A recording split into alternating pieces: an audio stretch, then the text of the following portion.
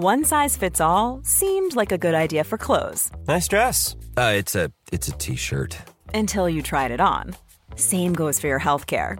That's why United Healthcare offers a variety of flexible, budget-friendly coverage for medical, vision, dental, and more. So whether you're between jobs, coming off a parent's plan, or even missed open enrollment, you can find the plan that fits you best. Find out more about United Healthcare coverage at uh1.com. That's uh1.com.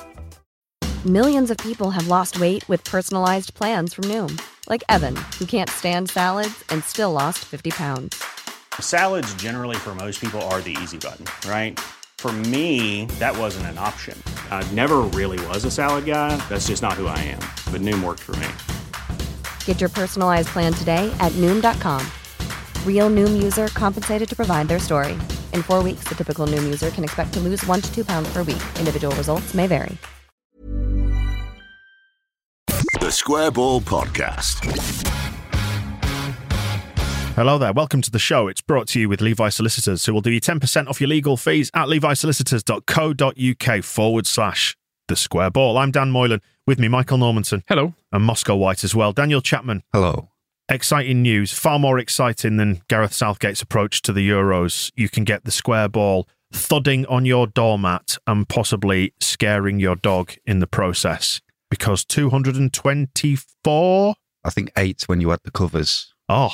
With the heavyweight covers as well. Didn't somebody's pet get injured last year from our similarly sized? I mean, we just plugged Levi Solicitors. Let's not encourage people about personal injury claims. Talking about our summer special, which is on pre-order right now, and it's a magnificent thing. You can choose from 2 different covers.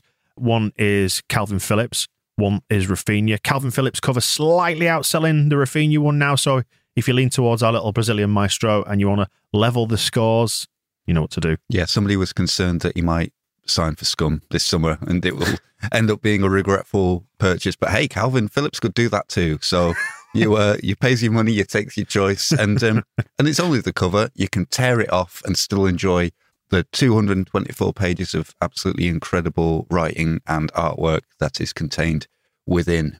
It's on sale now via our website, and you can get it for £8 plus postage and packing. We'll knock £2 off that for you if you are a TSB Plus subscriber as well. So if you want to have a look at that, that's on our website too. thesquareball.net/plus. Right, I'm going to throw some names at you now, and you tell me, you shout the word in or out. We'll have like a call and response, like some sort of hip hop gurus that we are. England. In. Scotland. Oot. Wales. In. North Macedonia. Bless them. Out. Poland. But they seemed happy. They did get a nice time. Jenny seemed to have a nice time. And Poland, obviously, don't know. Not sure yet at the time of recording. They'll be in. Click will save them. The Germans, likely second round opponents for England. Who else? Spain. Yeah, they'll go through as well. Right. Although if they'll insist on not playing Llorente, then it's all irrelevant, isn't it? It's like Germany and Koch. They're not in the tournament as far as I'm concerned until they start picking Leeds players. And Liam Cooper. Pointless. Why did he bother? Well, exactly. It's why I would normally have a lot of sympathy for Scotland, because obviously, Eddie Gray was here last week and he's a big supporter of Scotland. And why do you think that is? Because he's Scottish. Mm-hmm. And I've always, I grew up admiring our midfield of Gary McAllister, Gordon Strachan, to Scots and a Welshman, Gary Speed, and then David Batty representing England. So I was always very comfortable with all of our brothers and sisters in the United Kingdom. But then Steve Clarke and John Carver, the Leeds United management duo that never was, leave Liam Cooper on the bench. And quite frankly, I'm glad they went out. I kind of wanted Scotland to go through, but then they were far too pleased with that 0-0, weren't they? So there was a little bit of me went, pathetic, when they lost yesterday, which is childish of me, I know. But there was far too much celebration, I thought, for a 0-0 draw that meant absolutely nothing. I don't know. I was thinking about that before they got knocked out, actually, in the way that the game with England went, because I could understand it. And it's to the credit in a way, because there's not the expectation you get with England. Because one of the things that annoys me about England a bit is that they're going to win it this year. Football's coming home, isn't it? Whereas, it's probably not, because you compare, we pinned all our hopes on Jack Grealish. Oh, Jack Grealish, the next Gascoigne. And if it's not him, it's Phil Foden. It'll be fantastic. And you watch them against Scotland, and you're like, not really. And then Kevin De Bruyne just comes on for Belgium against Denmark, basically plays 20 minutes, wins the game in spectacular fashion. And it goes like, can I come off? My face hurts. And there's a difference in class there, where Scotland, not going to win the Euros, but they're in a group with England. So make the whole thing about beating England, and it's perfectly fine. Which they didn't. And it gives you some focus. Yeah, and it's kind of, that's where it kind of went wrong. But I could understand the celebration of the draw. Of like, yeah, we got a good result, and that might give us the momentum to go into Croatia. Didn't know, did it?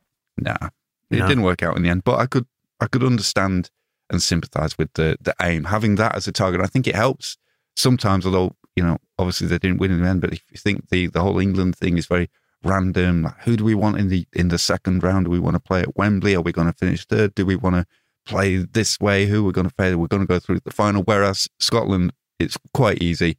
Fuck it, we'll just do our best and try to beat England. And that's kind of its focus is useful sometimes. That's Moscow White there, speaking of Manchester United and Scotland. Where do you think the pendulum has swung with regards to the England hope/expectation demands? Because we had everything raised up beyond all reasonable expectation against Croatia. It swung back the other way against Scotland when everyone got a bit fed up.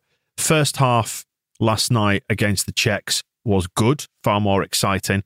Second half, they played within themselves, which you would expect they've probably got a right to do, haven't they, given that the group was essentially sorted.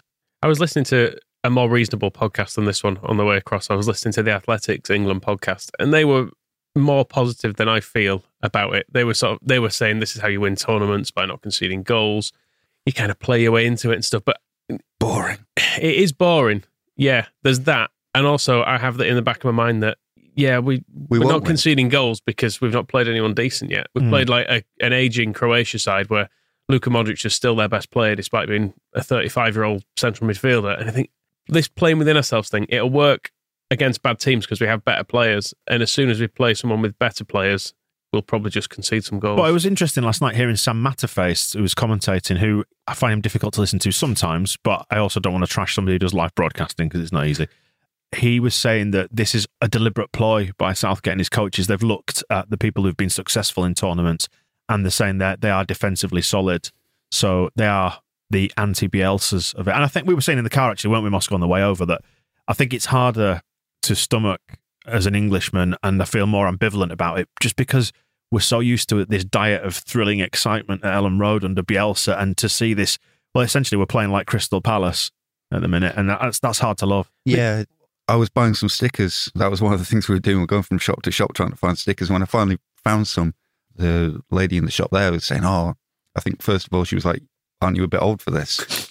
But then also we're saying, oh, I'm not really into football, but I'm watching England. Who do you think they'll get in? And I was kind of thinking, I wish England was a bit more exciting to watch for somebody like that. Because if you only watch football at the big tournaments, which is perfectly fair, people do, and then, you know, what are they actually getting? A ground out 1-0 win over the Czech Republic, and that, well, they got a clean sheet. And it's kind of, if we do end up winning it, and I know it's the group stage and maybe it'll all spring into life in the knockout rounds and it'll be more exciting and things happen. But the team, if you were to look back at this squad from the perspective of history, and we won Euro 2020 and you didn't see any of it because you were not born, you'd look through the squad and you go, oh, team with Jack Grealish and Phil Foden and Sancho and Sterling and Harry Kane. Oh, I bet he must have scored loads of goals, mustn't he? And then he had a shot. In the third game, he had a shot. Us old timers who were actually there to watch it, and we're just like, oh, well, no, actually, it's just we just ground out a load of 0-0s, won on penalties every round, because apparently that's how Germany did it in 1986. And then, we won. We scuffed a goal in extra time in the final, and that was it. But we kept a lot of clean sheets. Harry Maguire was great to watch. I know. The problem is the ends always justifies the means, but doesn't do it? They? Well, no, I know, but you end listen. up winning it. But then if you look back at it and just go, yeah, it was fucking boring. Yeah, but if we were to win it, and we are only talking theoretically here, and we're not going. Yeah, I don't think we're going to win it, and I'm glad that's actually, that expectation has been tempered a little bit because we've not been that inspirational. But if, let's say, we were to win it, and in another 2 or 3 weeks, whenever the final is, we have a Sunday night where England, by some miracle, do lift the European Championship, you'd have a great night and you go, oh, all right, it wasn't spectacular, but you'd remember that night, wouldn't you? The streets will be full of people who don't like football celebrating an England win. It's already like that now. Yeah, I keep hearing the, you know, people who don't go to football games, but they hear football chants. They think that the way to make a football chant sound like you hear off the telly is to do a football chant voice. So it's what does that sound like? Give us an example. Hurricane, hurricane. The reason it sounds like that when lots of people sing is because lots of people are singing hurricane, but you put it all together and it becomes hurricane. But instead, it starts. People who don't go to football start it from that point of view where they'll be on their own and they'll be going hurricane, right? Hurricane. So the single voice is imitating the sound of the group. It's a little bit. And then you get guys, a group, and then you get a group of them together doing all that, and it sounds horrendous. So you live in a student bit of Leeds, don't you? Yeah. So that it's so it's made worse. Like 5 a.m. Rugby fans suddenly celebrating, rugby union fans even suddenly celebrating soccer results, and it's all a bit, I'm not sure. Let's get naked and drink some piss. Yeah, I'll be quite happy to avoid and England. set fire to one another. That's what they do, isn't it? Happy to avoid England winning anything just so that none of those people can have any fun. I know it's sport in snobbery, but I might have said before I lived with the rugby fourths captain. What does that mean? Well, so there's like 4 teams. And so there's the first team, which is dead good, and some of them went on to play for like Newcastle Falcons. All right, so it's like the piss heads. The fourth, the shit team. Yeah. Is it all about what job you end up in government? Is that how it... yeah, essentially. But I did witness the old setting fire to toilet paper in each other's arse cheeks nonsense. It always baffled me. Maybe we should get into it. Maybe it's a good laugh. We've got cameras in here now, I'm sure. I mean, the building that we're in is not ours. I can't imagine that an impromptu fire would cause any issue. We can do it in the car park. Take a camera out. Once we've explained it, I'm sure they would be fine with it. Put a poll on Twitter. Who's asked, do you want to see you get burnt first? Anyway, stickers. We've got some more. I've just opened my first set. Do you want me to run through? I've got the exciting ones I've got. I want somebody to explain this to me because my sticker pack... It's a security tag, is that? So you can't steal them. Right. There's not one of those in every pack, is there? I don't think so. What's in this one? I've been picking away at it going, is this some kind of like special, have I won a prize? It's one of those... I've got one in this. So. It's either... I think it might be a Bill Gates thing, so I'm going to eat it. Okay, yeah. I was going to say it's either the gel that they use to stop them getting moist or whatever. It's like an absorbent pad, or it's a metallic thing to stop you stealing them. I can't tell from over here. Anyway, speaking of metallic things, I've got another shine. Brilliant, a France fucking swap already on the shinies. I had one of them last time. Is it a France badge? Is it? Yeah, ridiculous. I'm just having a look to see if I've got any Frenchmen. I haven't. I've got a Hungarian, a Russian. I've got the Hungarian group shot, which is a lot of men with their arms around one another, a bit like the old rugby fourths. And then a double split vertical Germany pair of Joshua Kimmich and Tony Kroos. And then I'm testing myself to try and learn how to speak some of like the Ukrainian and Russian names by the end of this tournament. Yevgen Makarenko, I can do that one. I got Stephen O'Donnell of Scotland. I've got a Finn, Paulus. Have we already had O'Donnell as well? Jury. No, he's not in the. By the way, in here. I looked at the way you put some of those stickers in. By the way, oh, they're not straight. Absolutely appalling. It's difficult. Are you a psychopath? Talking. What are you doing?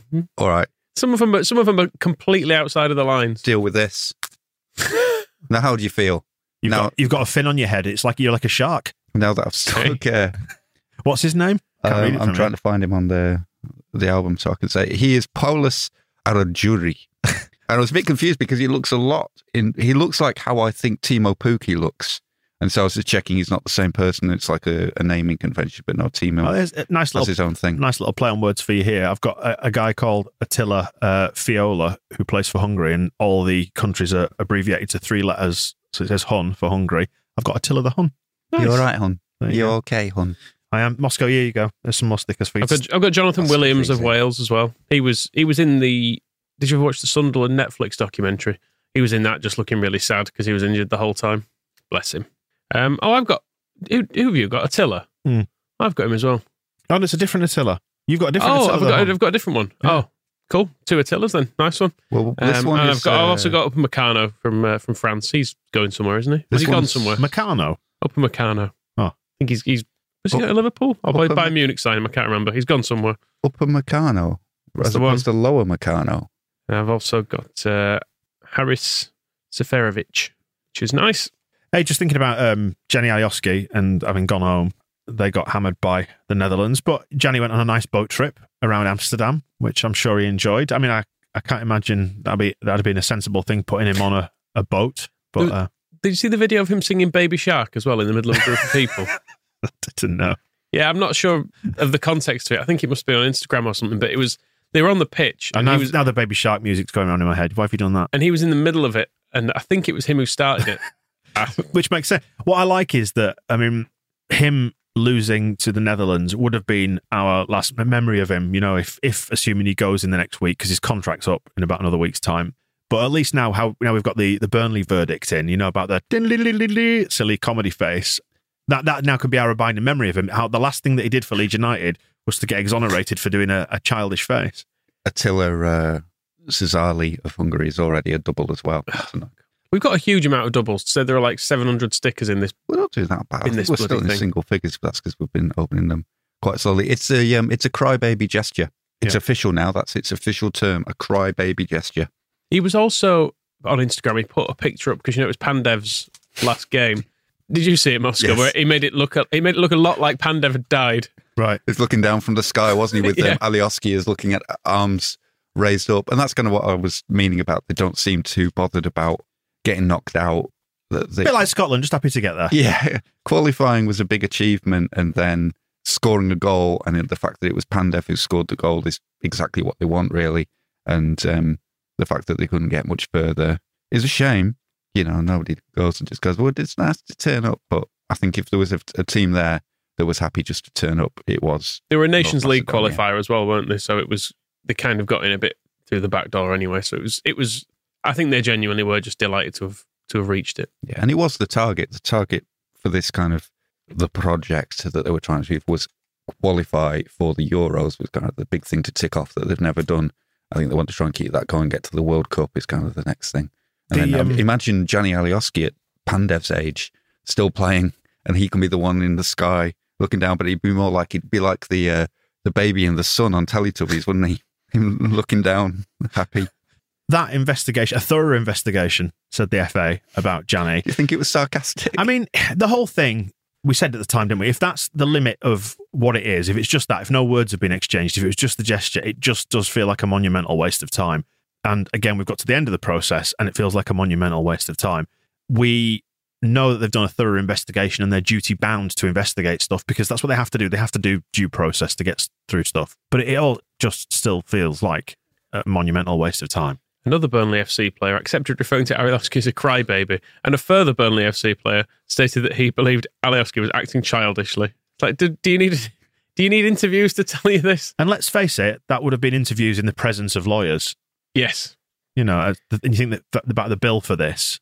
He wasn't there in person, was he? It wasn't like one of these where will ask Alioski have spoken to someone, maybe by video link? They'll have done it over Zoom or something, won't they now? Yeah. Anyway. It's good that he's not left us with a racist gesture because that would have slightly tarnished things, wouldn't it? But no one, I don't think we were never worried, were we? No. Like the Kiko Casilla thing, right from the off, it felt like something had gone down, and it was. Yeah, we kind of held off from saying much on that, whereas this one we were like, I think it's fine. You could see in the reaction on the Kiko one that when you look at the moment it happened, you see the two players in earshot turning round and walking with their arms out while the game is going on. It's like, what have you just said? Whereas this was, I did say at the time that it really needed just sorting out, and there needs maybe the FA and the Football League, because the FA had to attach to their statement a big thing about, look, there's nothing in this, but do keep reporting things. It's important that the channels are there for people who actually are victims of racist abuse in football or homophobic abuse in football, any kind of abuse in football, to come forward and tell us so we can investigate and take action. And they have to do that because this one was so silly that they're like, look, we don't think there was anything, this wasn't malicious, but it turned out to be nothing, but you need to keep coming to us. They need some kind of process where, as a first touch, you get in the room with the referee and whoever from each club, and you just see if it can be sorted out in the room. Right, what happened? What's the story here? To be fair, it does sound like they spoke to them in immediately at full time, doesn't it? That was part of the report that they were spoken to at the ground, which is the thing you advocated for when we spoke last time. Given the nature of the gesture, they should have just told him to stop telling tales, whoever it was. How it then still got escalated to the point that it got to is a weird one. It maybe needs that, because the referees have a certain amount of power in stadium situations, and they have the observers there and fourth officials and everybody to decide whether this needs further investigation or not. If that could have just been, because it sounds like the interviews when they got to them were just, have a look at that video, what's he doing? And yeah, it's a crybaby thing, isn't it? Yeah. What's he say? Well, he says it's a crybaby thing. All right, well, we better not bother with this anymore.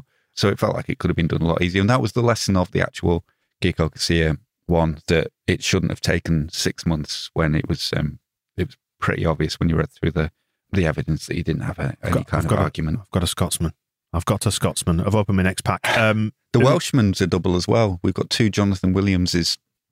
Obviously Cooper's coming back. I can't be the only person, quite apart from the England-Scotland rivalry aspect of it. I'm just glad he's just coming home so he can have a little bit of a rest before the hard work starts. Just come home, put your feet up for a bit. You don't need to be mincing around in Europe doing this. Just get home, put your feet up, have a rest. Well, I suspect being on Scotland duty is a bit like a holiday anyway, because the training's not going to be as difficult as it is as being stuck at Thorpe Arch, constantly just legging it round a running track. So. Going out, swilling Buckfast and all that kind of stuff, whatever it is. I think that's what they do, isn't it, the Scots? Yeah, that's the sort of thing. Yeah, the big... that and heroin. Big into the pair of them. It is telling with Calvin Phillips not getting subbed off for Jordan Henderson. There's been kind of debates about what that means. Does it mean that he's resting Declan Rice so it can be Rice and Henderson in the next round, or all this? I think it's just that he's fitter than any of them. Yeah, so he keeps going, doesn't he? Yeah, he can play. And it is interesting, I suppose, because Gareth Southgate, every chance he gets, does play Calvin Phillips every game, all game. And that's been going on for a while, even before the tournament. He's not just he didn't win that first cap in Iceland and then... Denmark, I think it's first, wasn't it? But and then disappear. It was, he won his first cap and he's just stayed in the team ever since. He's set and forget, isn't it? You can just put, as he said, I think his comments were instructive the other night. You can just rely on Calvin, just put him out there, and he'll give you at least 7 out of 10 every time. And his fitness is going to be absolutely not a problem whatsoever. And kind of you look at him and you look at Harold of Kane, and they're very much at opposite ends of the spectrum of kind of the condition that they seem to have come to the tournament in. He was marginally improved, wasn't he, Kane? He had a shot. I thought he was at least involved a bit. He lumbered. He did. The thing I found watching England yesterday... Some aggressive lumbering. My Scotsman, by the way, was Kieran Tierney. I'll pass him over. There you go. Oh, okay. Just to go back to it, the goal that was scored was basically because Saka picked up the ball and decided to run with it, which no one else bothered doing most of the game. He just ran, he picked it up fairly deep and just set off forward. I think that's what I found most difficult with watching England. I think Calvin probably struggles a bit with it as well, because he gives it to a fullback who has got 15 yards of space they could run into, but they don't. They just stop and then turn and then give it to a centre-back and then give it back to him, and then he tries it again on the other side, and the same thing happens. Whereas with Leeds, Luke Ayling will get it and just set off. Yeah. And people seem unwilling to give it to Phillips in some tight positions that we're used to him receiving the ball in as well. They don't, I guess maybe because they don't play together that much, but I feel like Liam Cooper trusts Calvin to receive the ball in a really tight bit of space in midfield and do something with it. Whereas England do the pivot that he's there for. Yeah. England always seem to want someone to be in 20 yards of space before they're willing to give the ball to him. And I think that just contributes to a real safe... do you remember that back pass that Phillips did to Pickford that ended up rolling out for a corner? And he did slightly miss-hit it, but I think if that's Leeds, Meslier is ready to receive it. Meslier loves that kind of thing. and knows that they'll be willing to play out of that tight area, whereas I think Pickford is not on the same wavelength. I'm not saying he's not as good as a keeper with his little T-Rex arms. To have the opportunity to have a go at me, I'm just sticking Scott McTominay in on one of his half and half stickers. Your boy. My boy. But it's true what you were saying, because I noticed Phillips picking it up once or twice in some tight areas centrally and actually getting to pop those passes off out to the wings, but it just didn't happen often enough. So, the thing about England against Croatia, and you touched on Sam Matterface and how I noticed it at the end of his commentary, he was trying to really build it up. He was giving it a lot of, there's been a lot of questions answered tonight. The improvement in performance, this has been much more exciting than some of what we were seeing in the earlier games. And you could tell Lee Dixon was kind of, I think you might be overstating this a little bit. And when I was thinking about it, he was talking about the first 15 minutes when Sterling hit the post and then Sterling scored from what was, quite an exciting goal. And then after that, there was just absolutely nothing. But it was just enough of this. Well, we saw some excitement here tonight. Harry Kane had a shot, and his first shot went out of Wembley more or less as well. I know he had one on target later on, but the first shot he had in the game was absolutely laughable. And the bar just felt very low, and it is because there's lots of all the Grealish. When Jack Grealish had the camera on him when he was putting his shoes on against Scotland. And he's looking around, going, all the people are cheering him, and he's going to come on and save the day. And he came on and he didn't save anything. He won some free kicks. And then again, it was similar against the Czech Republic because he starts the game and he looks good and he set the goal up, got the assist, and I was like, oh, look at Jack Grealish. But I think you need to look at players in the last 10 minutes of a game. I'd been subbed off by then, I think, but how they end the game is as important as how they begin it. Oh, look at how you've just put that one in. Look at that. I'm making a detailed and serious point about the absolutely dreadful about the England national football team, and it's all very well, Are you drunk?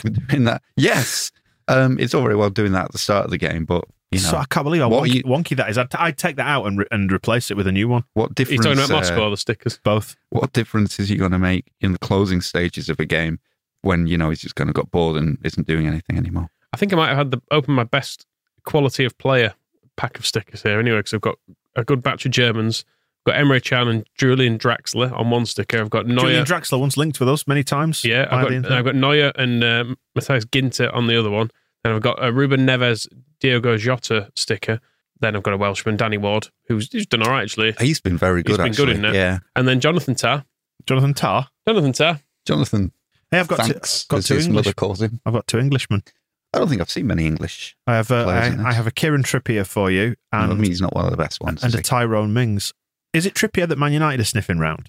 And he's 30 years old, and they want about 40 million for him to Atletico.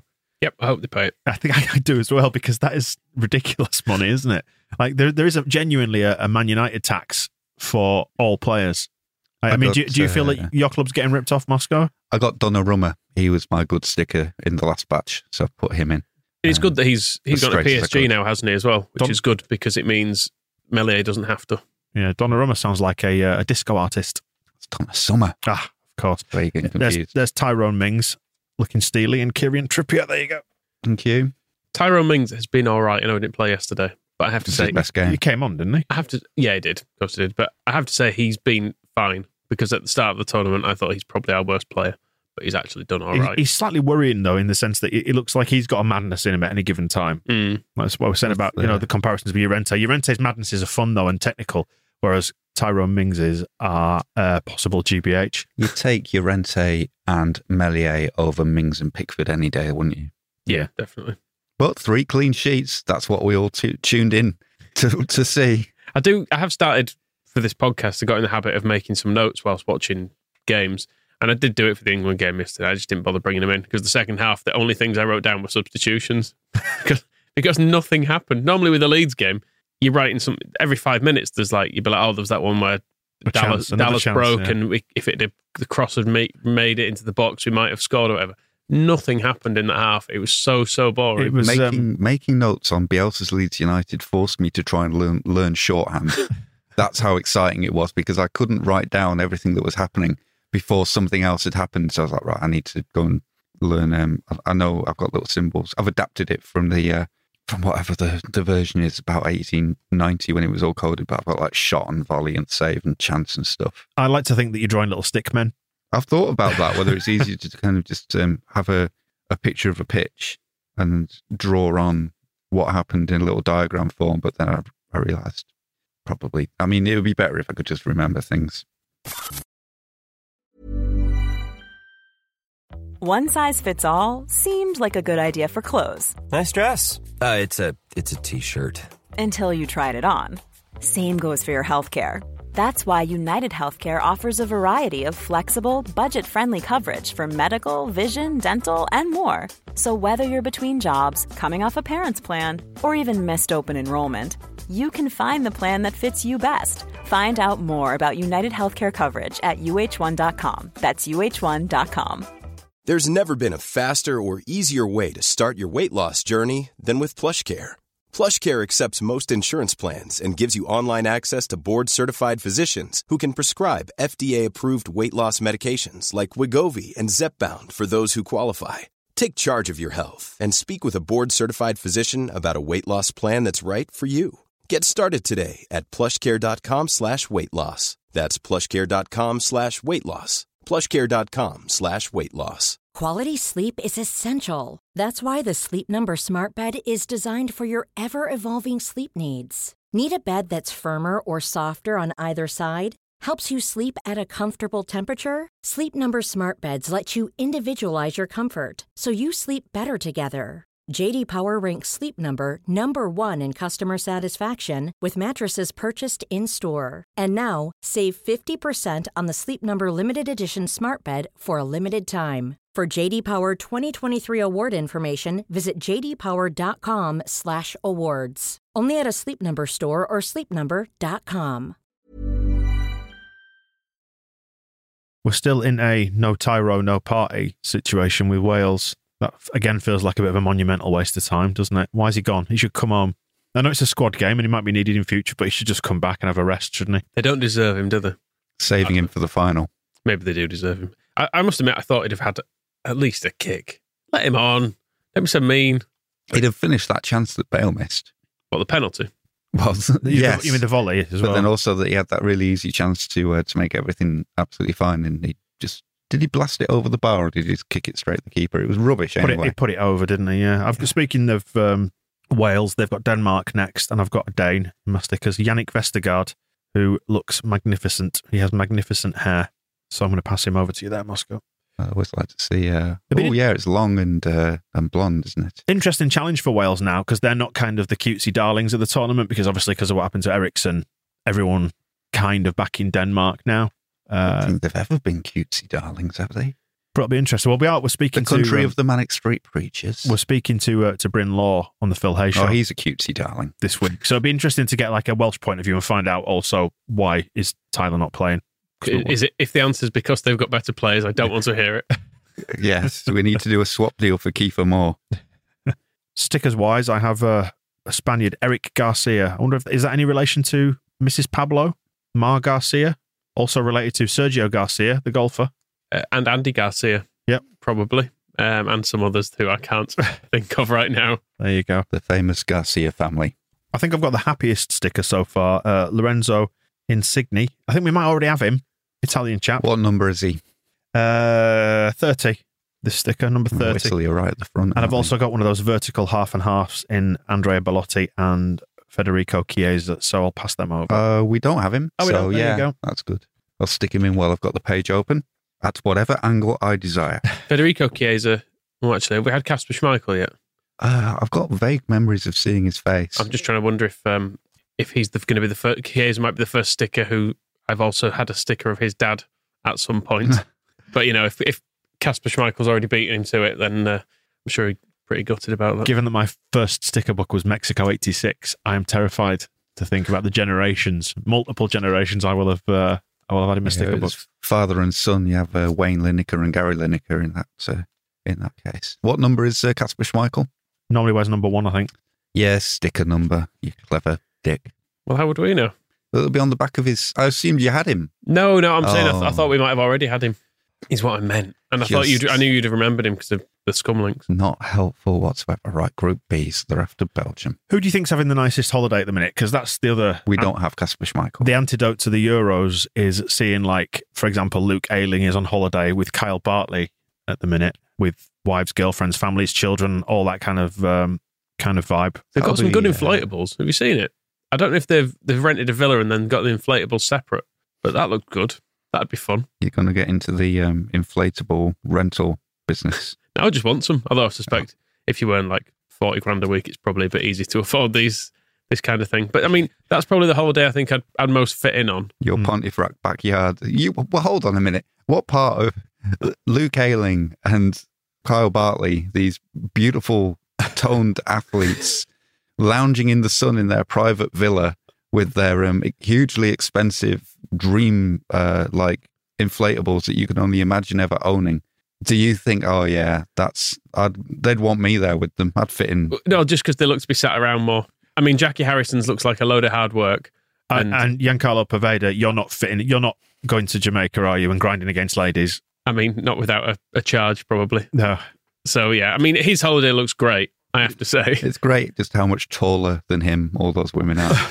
That's what I really took from that. The cornrows in his hair, that looks fine. His dance moves, he seems to be, he's got that. And he's certainly... How old is he? Is he 21? Yeah. I mean, what a time he must be having. Oh, yeah. It's best time ever. I know in the last one we did say, he seems to be doing some exercise and stuff. I've noticed the exercise videos seem to have... he's finding his cardio elsewhere. is what I'm going to suggest he's maybe up to. But his heart rate is still high. he's having a nice time anyway, so I'm sure he's going to come back refreshed or riddled with diseases. Well, it was a very good idea for the Happy Mondays to go out there, wasn't it? So I'm sure he'll have the similar results from his break in the Caribbean. Yeah, and as for Jackie, he's gone from being on holiday with his girlfriend, which I imagine they probably did exercise for about 2/3 of the day anyway. I almost dislike him. I know we were talking about this before. I've got to a point of disliking his commitment to his job. Oh, fucking turn it in, Jackie. Christ. You're on holiday. Do what Pervader's doing. Have a nice time. Stop doing stuff that hurts. No, I mean, it is very impressive, in fairness, that he goes out and he does this every single summer, as if working, it's ridiculous, as if working so hard for the other 10 months of the season isn't enough for him. So, yeah. at least he gets to do it in some nice places. He's not our player still, is he? Yeah. Not for another week. He still belongs to Man City for another week. Did you see that tweet? I apologise, I can't give credit. It said he got he was the top performing Manchester City midfielder in Fantasy League, which is I think that's where that risk has come from. Whereas, why if City decide to keep him? They can't. It's all fine. He is ours. They're not going to swap him for Jack Grealish. He will be playing for us soon. Who do you want to sign from the Euros? Bernardo Silva, purely because I've just got his sticker in front of me. He's good, isn't he? He's a good player. I mean, we don't need a right back, but I've quite enjoyed Dumfries, just for the name apart from anything else. But I've enjoyed his popping up in the box as a right back. I think that would fit in quite nicely at Leeds, but I mean, we've already got a right back. It's impossible to think of the word Dumfries without Galloway, isn't it? It really is. But I don't think we should sign George Galloway. He's probably a bit old for that now. Mm. We're not getting Rodrigo de Paul. Spoiler alert. Yeah. Well, it's not confirmed yet, is it? And also, there is the inside track. There's no higher authority that we could take linking him to Leeds than this. So I don't know why. I don't know where you're getting your information from, but everything I'm seeing from the people who are really in the know says it's all but confirmed. Just thinking about the potential swap there with Atletico Madrid is Kieran Trippier at 30 years old going out for a price about the same, if not slightly more, than Rodrigo de Paul coming in, who is one of the world's finest midfielders at the minute. Well, it's certainly a lot better than Scum just giving the money to Udinese for Rodrigo de Paul, which they could probably do. And to explain my confidence as to why he's going to be coming to Elland Road, David Norris has claimed that the rumours surrounding Rodrigo de Paul and Leeds would have been instantly shut down if he didn't want the transfer. So David Norris thinks he's coming. It does feel like David's a year behind the curve. The fact that has happened and it's still got legs to it definitely means there's still an interest from the player. This is direct quotes from David Norris. And there's clearly massive interest from the club, which, as we know, every time it's been mentioned to Angus Kinnear or Victor Orta, they've said, we absolutely don't want him. So David Norris, If only there was some sort of record that had been created where they were saying he's not coming to Leeds. Somebody in a position of influence. Well, you're not denying it, are we? No, that is what's happening. Wow. There's clearly massive interest from Leeds. So he would have known of Leeds' interest before it came out to all of us. So, so David Norris thinks he's coming, and it's not all to do with just somebody from a fanzine just idly tweeting somebody constantly. Did you see Mateus Cunha was giving what was reported to be Leeds salutes in photos on Instagram? We've got a new Rodrigo de Paul now, and Cunha's agent who's been talking him up as well? We've got two, haven't we? Isn't there? Because we've got another South American central midfielder on the radar now, haven't we? So in Nandez. So you see that Cunha was hanging out with our mate Adrian, who was flopping about on the floor in the lower reaches of the Football League. And anything that Adrian tells him, we need to get that message to Cunha. It's not like that anymore. The madman has gone. We've got a different madman now, and he's much nicer. I've just stuck Jason Denayer into the Belgium sticker. He's a proper looking footballer, isn't he? He's long hair, with a big mullet and a beard and a stern expression. Jason Denayer. Just trying to look where he actually is now. Old Adrian seems to have been on loan and then signing for, I don't even know how to pronounce it, Ave Maria. Yeah, he's back in Brazil somewhere. Yeah, I don't think he's in the top divisions necessarily. It's not worked out the way we all hoped it would. Are you getting into the no signings cycle of panic yet? Or are you happy to wait? Because, Graham Smith had an update for us, didn't he? He was sort of saying in the next couple of weeks, we're looking at left back and midfielder should be sorted out, and then winger to follow. It's fine. I'm not worried yet. They're not even back at pre-season. It's not on the horizon, isn't that? It's when you can see players back at Thorpe Arch, and you want all the squad that will be to all be together, don't you, for that? But it seems miles off still, so it's fine. First week of the Euros as well, or the first stage of the Euros. Sorry, we're not even out the groups yet. So, somebody could still come through that we want to, Karol Poborski is still there to be found. So it is all quite previous. But yeah, there's ages yet. Even when Oliver Casey's been announced that he's going to Blackpool, it feels like they've kind of stretched that out as much as possible because it was sort of revealed last week that's definitely going to happen. And then they've done the official announcement this week, but he's not actually signing until July the 1st. So they can announce it again there. And that's kind of the stage we're at where Joel Veltman, the beer, is about to make his entry into the sticker book. So, that, when you're having to string it out like that, it's just trying to feed the desperation for people to have something to talk about. But it's plenty of time. Hey, with reference to the Thorpe Arch, new training ground, will we or won't we? Because we're not doing Matthew Murray, the old school site across the motorway junction anymore. No, sir. That's going to be where Parklife is to accommodate the expansion of Ellen Road. Pigeons. Yes, which means that we will be needing a new training ground at some point before 2029, or to do something with reference to Thorpe Arch, because that's when the lease runs out. My conspiracy theory on it was that we've arranged this already. We now have a deal with Thorpe Arch, but who knows? Well, wasn't you? I saw you talking about this. Weren't you saying that we were trying to kind of we were using the threat of Matthew Murray to play hardball with the owners of Thorpe Arch? It was a theory, just because the owners of Thorpe Arch for years have been able to go, well, you need to stay here, don't you? Because what else are you going to do? And they go, well, we'll do this. I think you've been conditioned by Bates myself. That would be it's a different club now. We have because I was thinking about that and how we would then go from that to having used Leeds City Council's Parklife scheme as leverage against a landlord, and then go back to them and go, yeah, no, our planning permission for this 55,000 capacity stadium, that all right? It's not really. We're a Premier League club now. We can do what we want. We can boss the council around again. It is interesting how it's kind of come about, because it is it feels like the training ground has kind of dropped off the bottom of all the other issues with Matthew Murray, because it's kind of Leeds since Radrizzani came in. But it's an interesting example of how they've been working, because the whole time has been kind of underrating what we might do and then taking the temperature of how that works out and then going for the big thing. And it's not a bad thing, I don't think. But so it's a little bit like we went Thomas Christiansen and Pierre-Michel Lasogga, and we're like, well, that's going to get us so far, so we'd better get Marcelo Bielsa and Rodrigo and Pat Bamford as well, I suppose. And so, so it's kind of like test and then go. And the ground is one where they've built this plan of like 45,000 capacity. We'll build a bigger West Stand, so we'll leave this amount of room between that and where Parklife was going to be, and then we'll build it. And then they've gotten to the Premier League, and the 49ers have come along and they've gone, we could just do 55,000. And then that's why they've had to move it back, and and then trying to find somewhere for Parklife to go and whether it could be reconfigured on that site. And then they've said, well, why don't we put it on top of the West Stand? Why do we shove it over there where the training ground was going to be? And then it's like, okay, well, that solves that problem.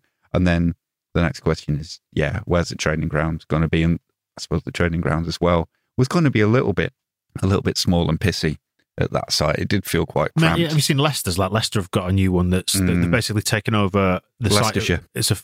It's the site of a former golf club, isn't it? Which means they've retained a 9-hole golf course on their new training ground. So Jamie Vardy can run round a bit and do his training on a morning, and then go swing the old golf bats. I think that's what they're called, isn't it? It did always look quite tight up there compared to when you looked at like Man City or something on an aerial view, and then you kind of superimpose that over the Matthew Murray site. You were having to knock down like half of Holbeck and a motorway to fit that size of a thing in. So it does say something about the two cities at that point, Leeds and Manchester. Leeds suffers a little bit in this respect for having been quite good at redeveloping over the years, because Manchester City were able, or their owners were able, to just go in and build an absolutely huge training complex in what is essentially an inner city site, similar to where Elland Road is in terms of like geography and demographics, because it was a fucking shithole and there was fuck all there and nobody had done anything there for 50 years. So it was very easy to go and buy it cheap and build whatever they wanted. on a huge. They did also bit have of land. unlimited money. Well, yeah, exactly. But so The sovereign wealth of Abu Dhabi is. but the space is there. But if you look around South Leeds and Leeds in general, yeah, there's big areas that are undeveloped, but a lot of there's not a big area like that has just been fucking ignored. It's what people always moan about the Merrion Centre in Leeds, but when that was built, it was kind of the most modern shopping centre anywhere in Europe or the world. Whereas Manchester now it looks shit because I don't think it looks shit, but it has a perception. It's like, it's a shithole because it's been there for 50 years. Whereas Manchester has benefited from, Manchester's got the Northern Quarter and it's got all that urban living vibe and all the warehouses have been done up. And it's because the warehouses just stayed there until the 1990s with nobody paying any attention to them, with occasionally burnt down and pretty fucking horrible, full of rats. Whereas in Leeds, we're like, well, we can't have all these empty warehouses around. Let's knock them down and build some nicer things. And then those nicer things turned out to be not quite as nice as we wanted them to be. So we then have to deal with that. Manchester just ignored everything and had all this room. So Leeds United are trying to find some space for a training ground that size. There isn't just that big area of ignored land, because Leeds have some pride in our city and we try to build things there that are nice and are better than what was there before, and not just leave it derelict and horrible so that people hate living there and hate themselves. And we end up suffering for it in some ways. You know, if we just had fucking mile after mile of empty, deserted Mancunian landscape to build on, well, maybe no problem. Maybe we could put it in Wakefield Town Centre then. There's a big area there that needs bulldozing. Absolutely fine. I do wonder if Thorpe Arch might be the eventual solution, because there is the one bit of the one training pitches you go in has got this kind of the ability to build houses there is kind of tacitly agreed, and I think there's an option to buy that pitch, but the rest of it belongs to the landlord. And there is enough, I think, because it's a greenbelt site, and with the amount of housing that's going on, Thorpe Arch Trading Estate and areas around there have kind of housing proposals on, and Thorpe Arch, the training ground, isn't included in any sort of housing proposal because it's greenbelt and it's supposed to be protected, and that's like the one bit. And if they build houses on that pitch, it kind of squares off the area and it becomes neat. It was never part of the buyback, was it, the first team pitch? No. And then it sort of completes at the moment, it looks like on the aerial view, it's like there's an area of housing with a pitch in it. And if you got rid of the pitch, then it just becomes an area of housing. And if you started building extensions to that, you're going over a bit of a boundary.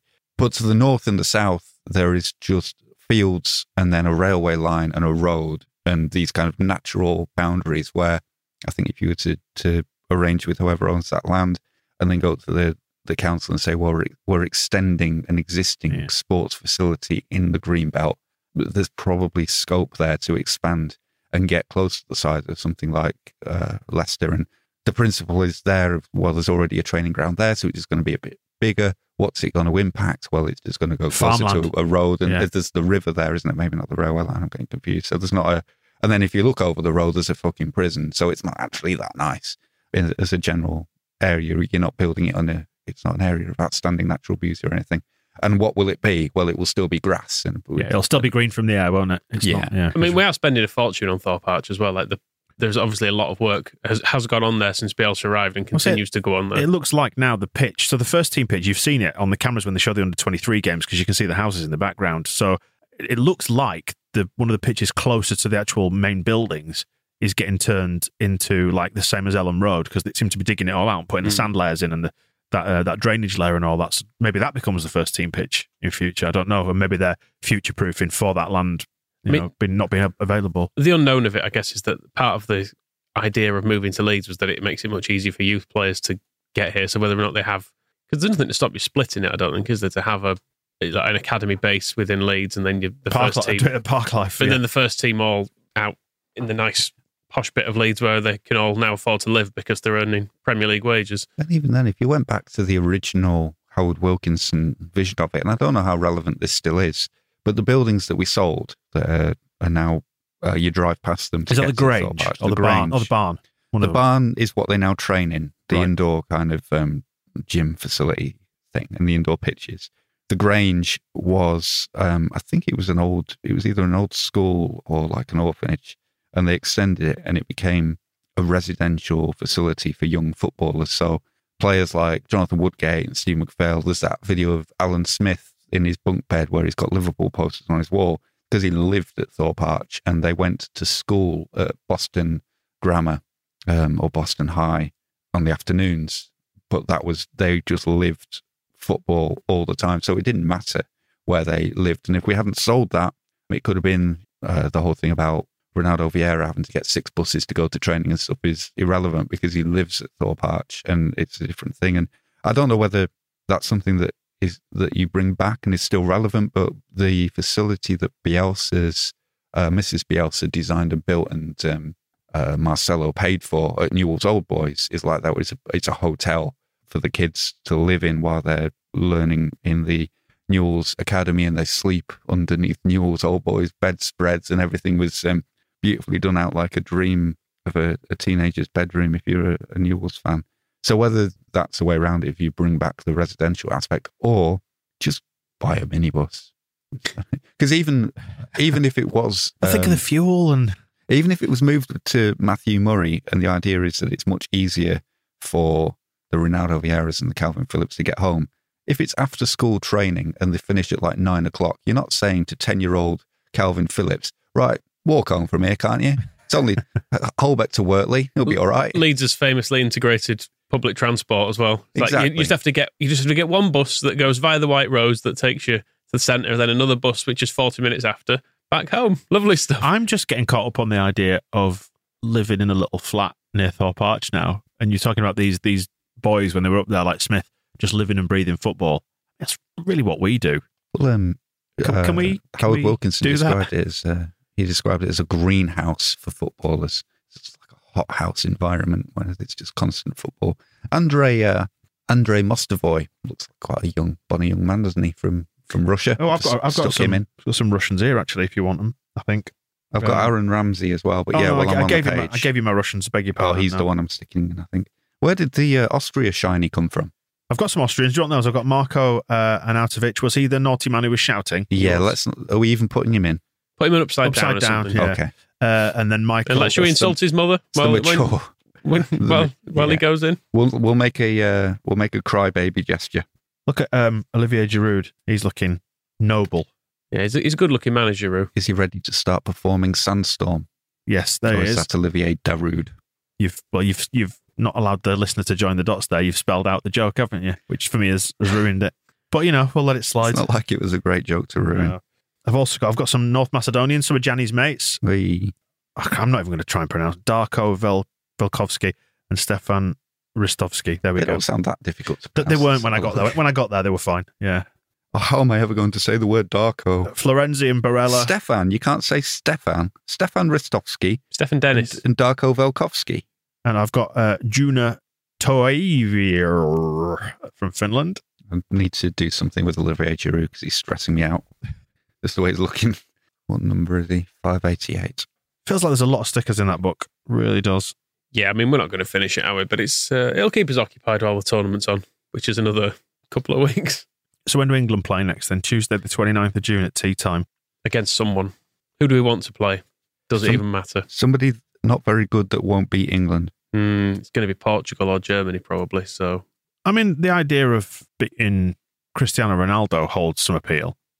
In what sense? Nothing about Cristiano Ronaldo holds any appeal. He's a horrible... It's nice to see him cry, though, isn't it? Yeah, that's true. If he could play and miss a penalty and insist he takes all his shit free kicks, that'd be nice. Yeah, I mean, Germany, there's obviously the historical aspects to all that. France look far too good to be facing at this stage.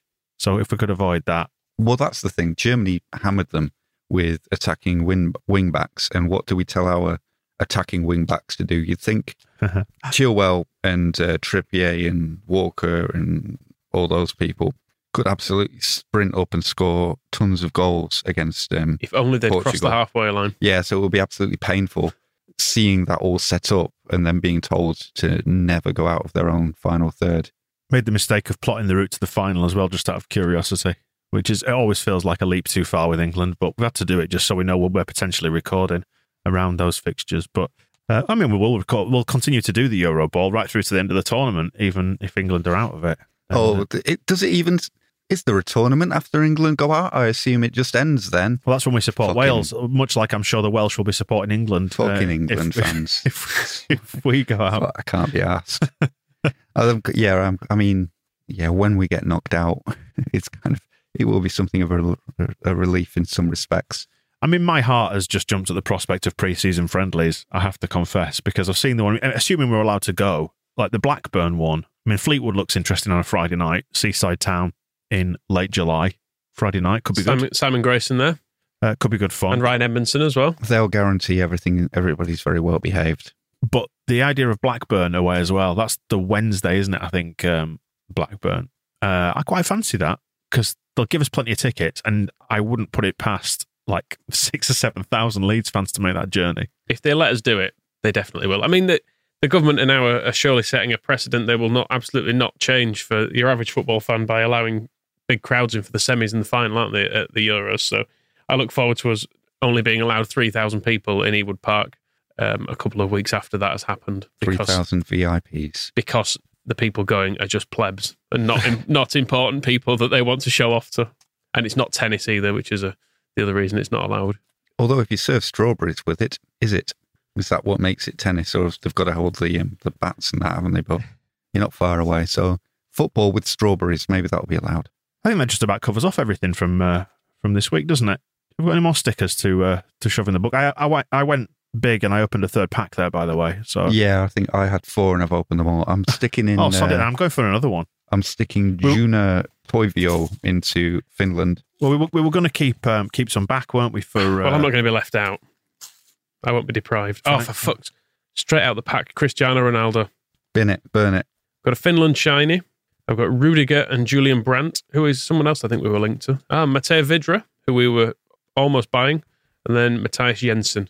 Oh, this is a strong pack. I've got a strong pack here. I've got 2 Italians, Frenchmen rather, Moussa Sissoko and Adrian Rabiot. Have we got him already? Robot spinning. The old robot, yeah. Matthias de Ligt.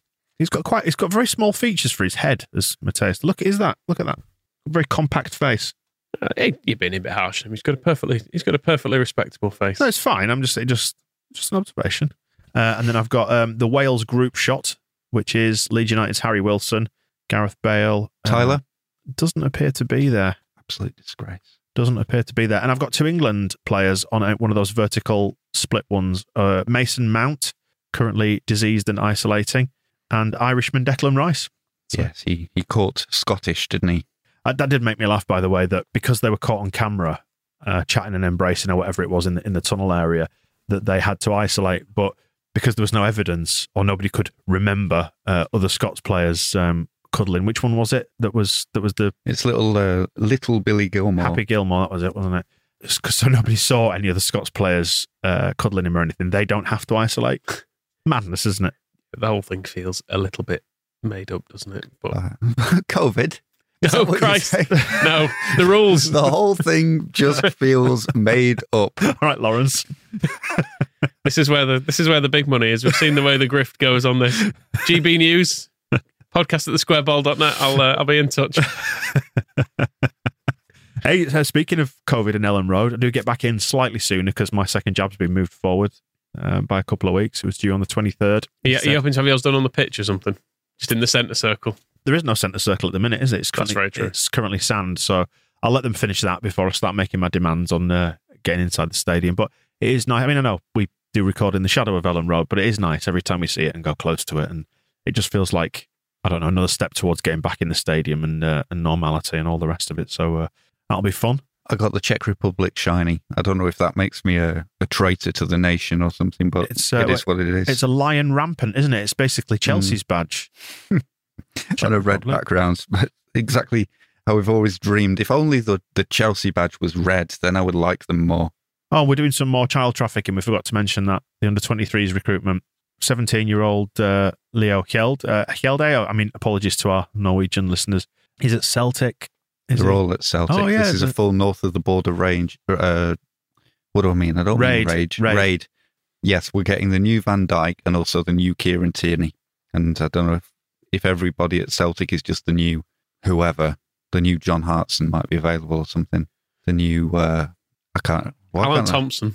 Did Frank McAvenny play for? Stop it.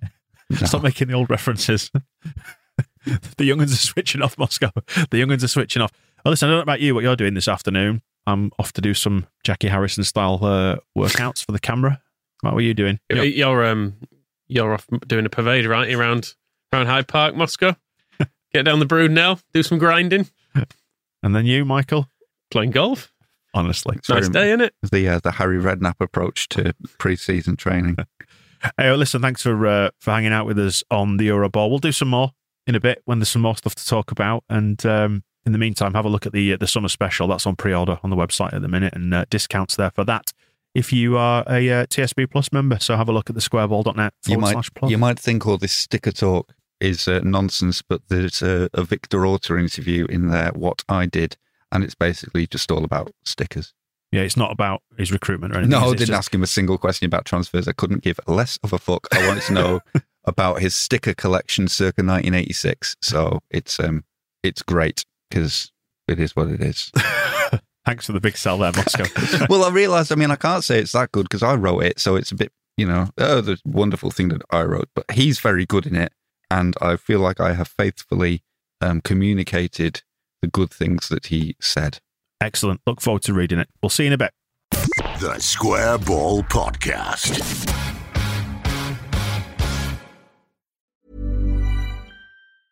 Even when we're on a budget, we still deserve nice things. Quince is a place to scoop up stunning high-end goods for 50 to 80% less than similar brands. They have buttery soft cashmere sweaters starting at $50, luxurious Italian leather bags, and so much more. Plus, Quince only works with factories that use safe, ethical, and responsible manufacturing. Get the high-end goods you'll love without the high price tag with Quince. Go to quince.com/style for free shipping and 365-day returns. Even when we're on a budget, we still deserve nice things. Quince is a place to scoop up stunning high-end goods for 50 to 80% less than similar brands. They have buttery soft cashmere sweaters starting at $50, luxurious Italian leather bags, and so much more. Plus, Quince only works with factories that use safe, ethical, and responsible manufacturing. Get the high-end goods you'll love without the high price tag with Quince. Go to quince.com/style for free shipping and 365-day returns. Mom deserves the best, and there's no better place to shop for Mother's Day than Whole Foods Market. They're your destination for unbeatable savings, from premium gifts to show-stopping flowers and irresistible desserts. Start by saving 33% with Prime on all body care and candles. Then get a 15-stem bunch of tulips for just $9.99 each with Prime. Round out Mom's menu with festive rosé, irresistible berry chantilly cake, and more special treats. Come celebrate Mother's Day at Whole Foods Market.